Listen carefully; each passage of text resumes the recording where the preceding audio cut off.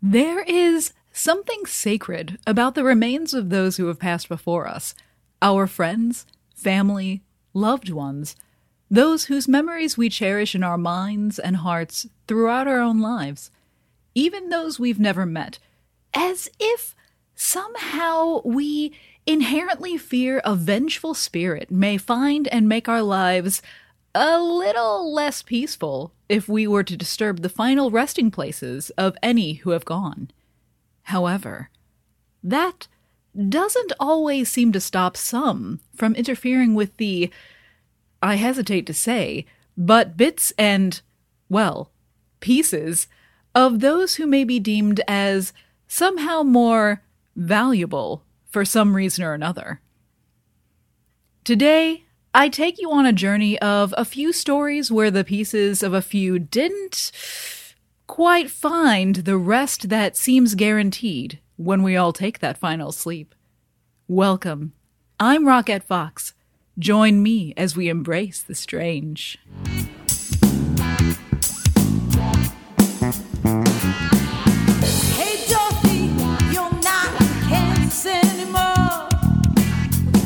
Let that yellow brick road lead you to my door.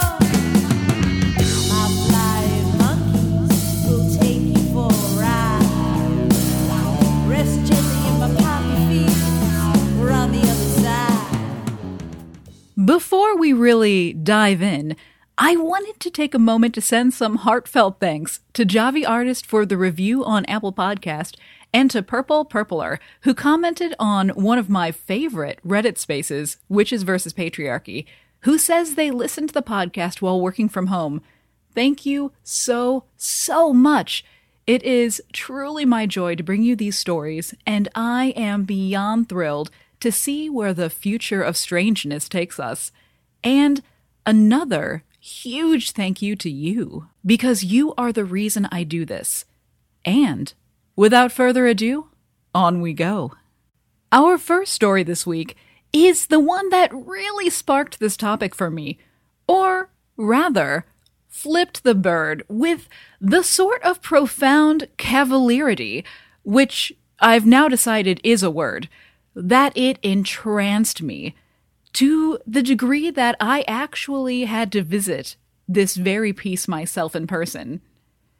A man described as a musician and scholar, though, along with so many other intriguing historical geniuses, seemed to possess the capacity for just about anything he set his mind to. Galileo was born in Pisa in 1564. He would enter Pisa University at 16 with a focus on medicine, though, as I read, became sidetracked by mathematics. Those sexy numbers. And he actually ended up dropping out, after which he made his known discoveries, the first of which, in 1583, were the rules describing the motions of pendulums at the ripe old age of 19.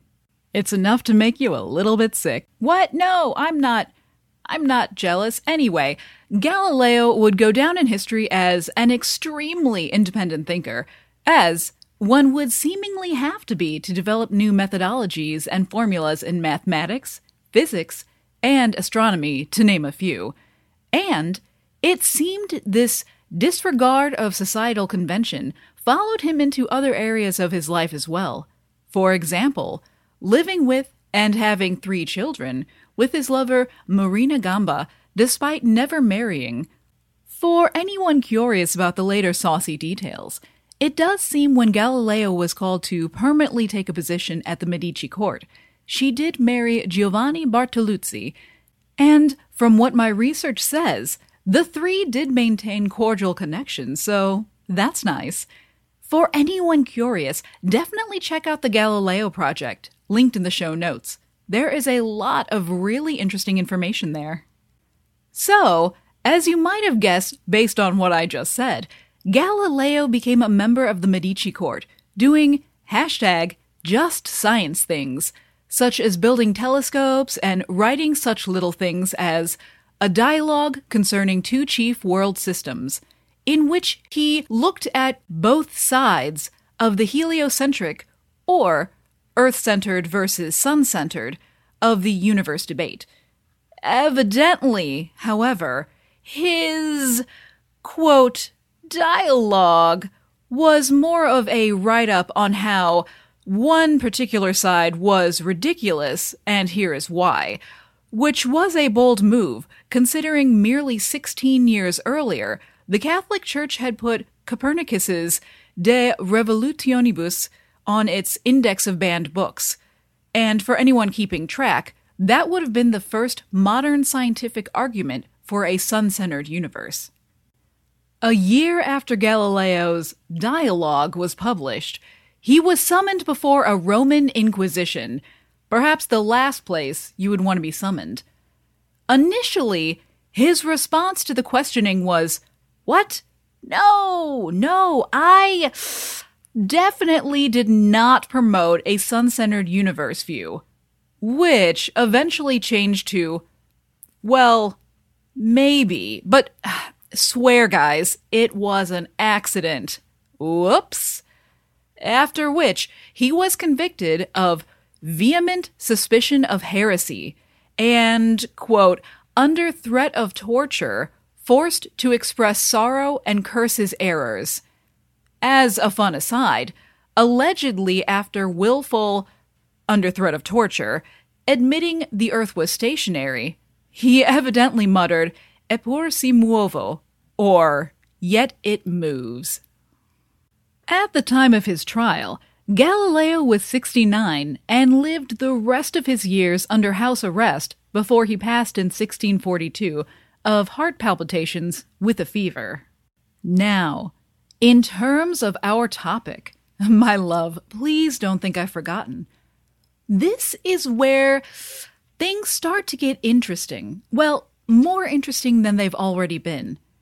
As one convicted of vehemently being suspected of heresy, family and friends were afraid the church wouldn't allow him to be buried on proper consecrated burial ground, so they worked quickly to set his body to rest in a small room outside of the main part of the Basilica of Santa Croce.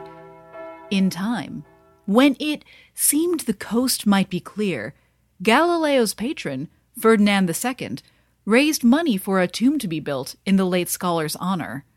However, Pope Urban VIII said, "No way!" and the tomb remained unmarked for nearly 100 years. It wasn't until a pupil of Galileo's, Vincenzo Viviani, passed away in 1703 and left money and a will that specifically stated that both he and his mentor Galileo were to be buried together in a tomb, that the remains would be disturbed. On, well, disturbing the remains, it was discovered that another body, that of a young woman, rested with him. While no one really knows who she is, it's thought that it may be that of one of his two daughters, Maria Celeste, who had died before him and, along with her sister, had been nuns.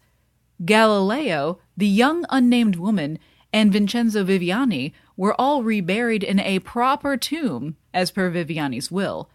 However, not before one of the workers, Anton Francesco Gori, huge fan, made off with a thumb, middle finger, tooth, and vertebrae from Galileo. Oh no. For so many reasons, I imagine, the location and lives of the parts remained hidden until many, many years later. The middle finger mysteriously came to rest in an egg-shaped reliquary that now rests at the Galileo Museum in Florence, surrounded by scientific instruments and homage to the late visionary.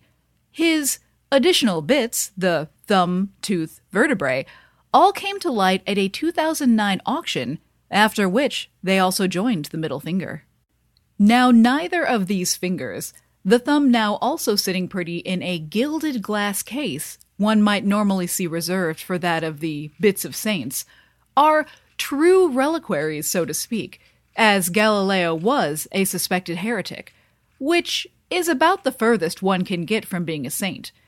However, on November 1st of 1992, 356 years after Galileo's trial. The New York Times reported that Pope John Paul II recanted the conviction of vehemently suspected heresy by saying the verdict had become the symbol of the Church's supposed rejection of scientific progress, or of dogmatic obscurantism opposed to the free search for truth. I'm not sure how Galileo would feel for those final 9 years in forced house arrest, especially after having lived the life of 2020 quarantine myself, knowing that eventually the Church would admit that, maybe it was a mistake, and that he was forced to publicly speak words about the universe he knew to be untrue, only to later have his very own fingers come to rest in containers that would reflect him as if having been held in high regard of that very same organization. I know how I would have felt, and that is a feeling I think is reflected perfectly by Galileo's heavenward-pointing middle finger.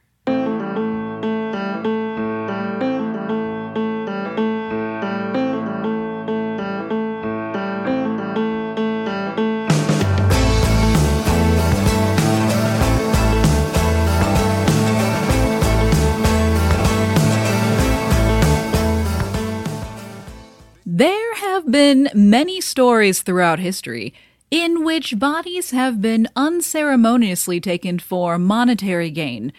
What started with grave robbing, in which the dearly departed were parted of their valuables, eventually became full-on body snatching when medical schools developed a need for cadavers, while society had a need for their loved ones to remain peacefully in the ground.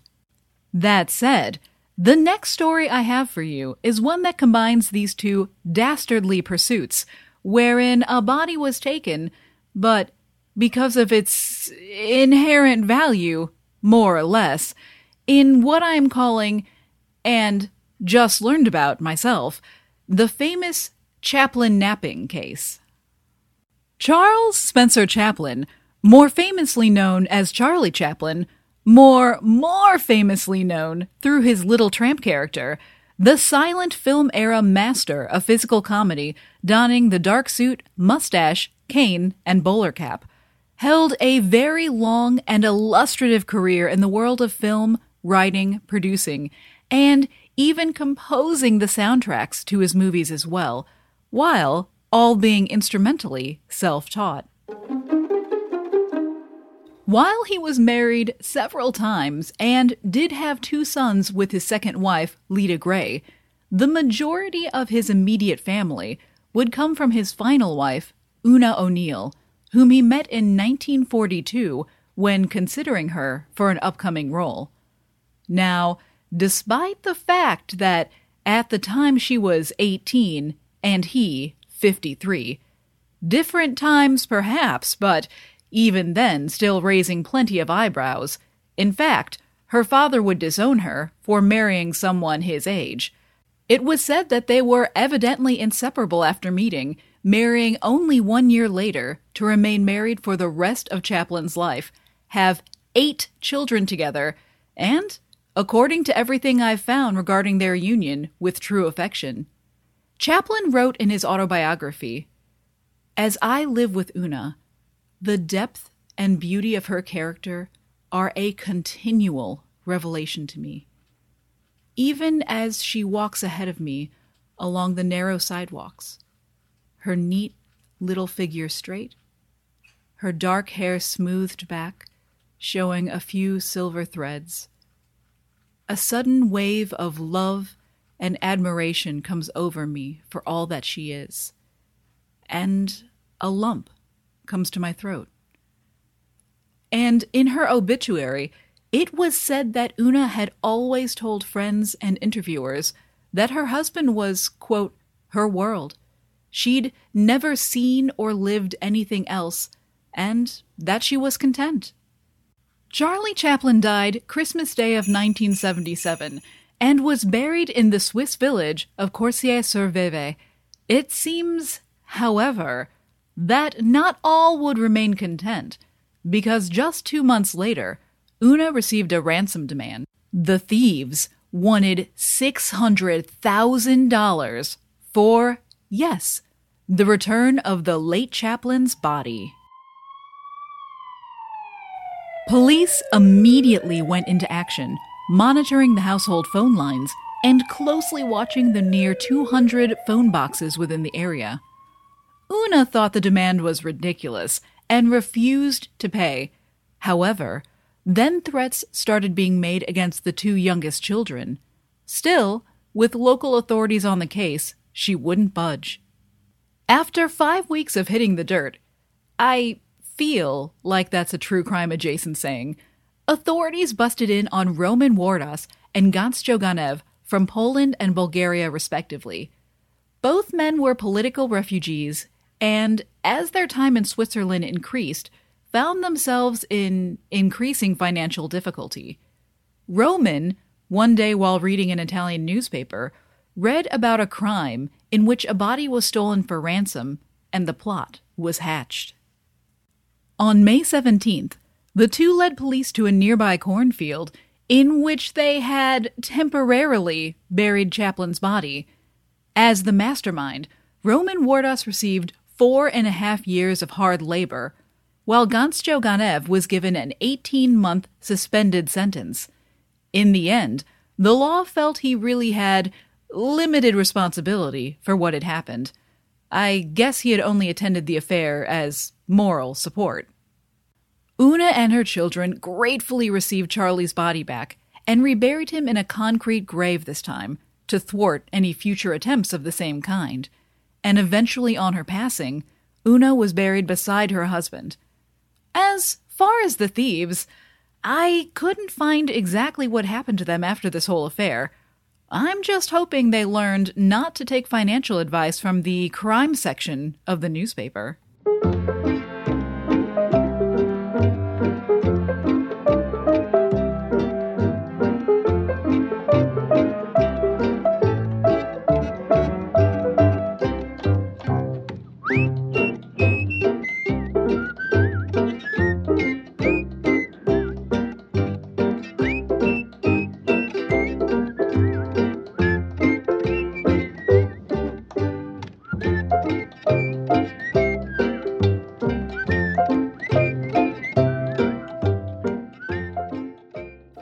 The last story I have for you this week is a bit more on the mysterious side, and I would hope to have it no other way.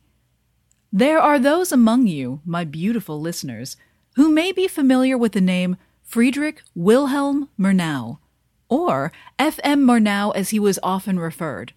For any like myself who didn't immediately light up with recognition, he directed the classic 1922 film Nosferatu, as well as the 1927 silent drama Sunrise, A Song of Two Humans, that won the Academy Award for Unique and Artistic Picture at the very first Academy Awards in 1929, and is also on the list of AFI's 100 top films of all time. Born in the Kingdom of Prussia, within now Germany, Murnau created films for many years in Germany, serving in the Imperial Army during World War I, before emigrating to Hollywood in 1926. In total, he directed 21 films, however 8 have since been lost, and while not all of them were big moneymakers, he did at the end of the day seem fairly well off financially, and amid the work he produced, was able to buy a farm in Oregon.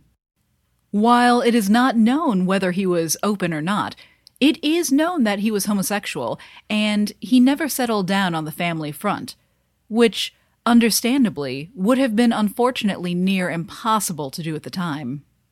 In 1931, Murnau was out for a ride on the Pacific Coast Highway in Los Angeles in his Rolls-Royce, being driven by a young servant who, in all accounts and regards, was much too young and much too not really knowing how to drive to be, well, driving him.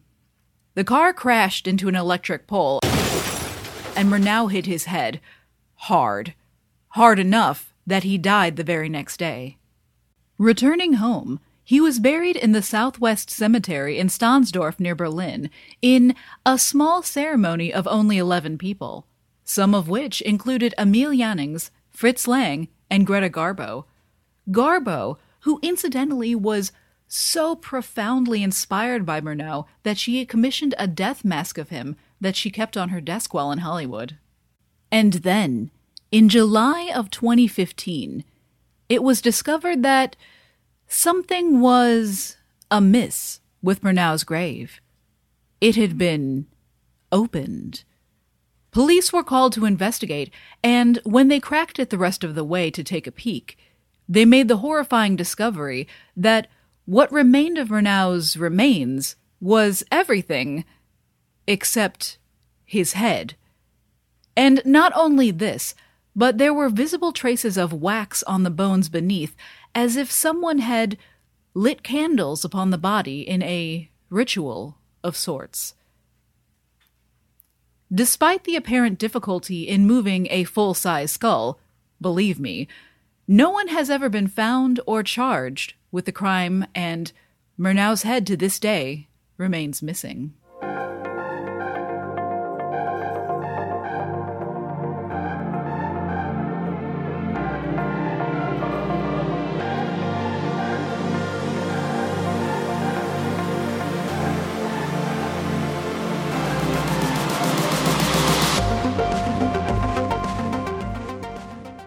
Now, whether the ghosts of those who have been disturbed will haunt those disturbers among the living, none of us can truly know.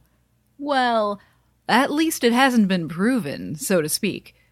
However, I think we can all agree that at the end of the day, it's just best to respect. Respect the memory of those who have passed. Respect the wishes and feelings of those who remain.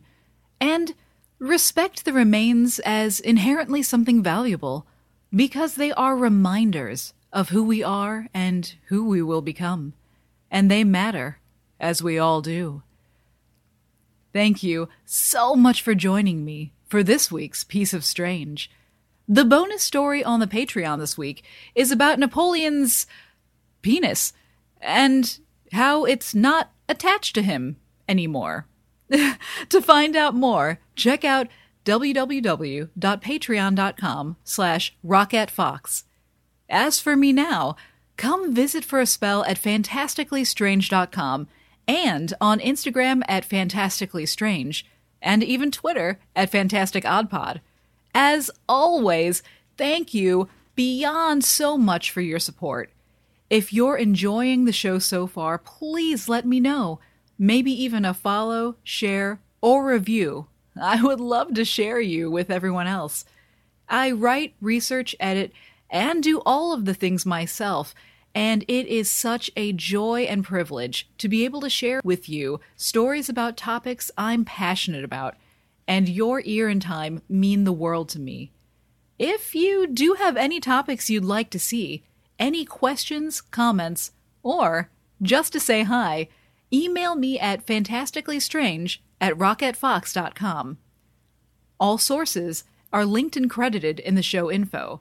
The amazing logo illustration is by Constance Hermit, and the killer intro song, Hey Dorothy, is by Cruise Machine. Thanks again, and I can't wait to see you next time. Surrender, Dorothy. You found some trouble here. Surrender, Dorothy. Watch your rainbows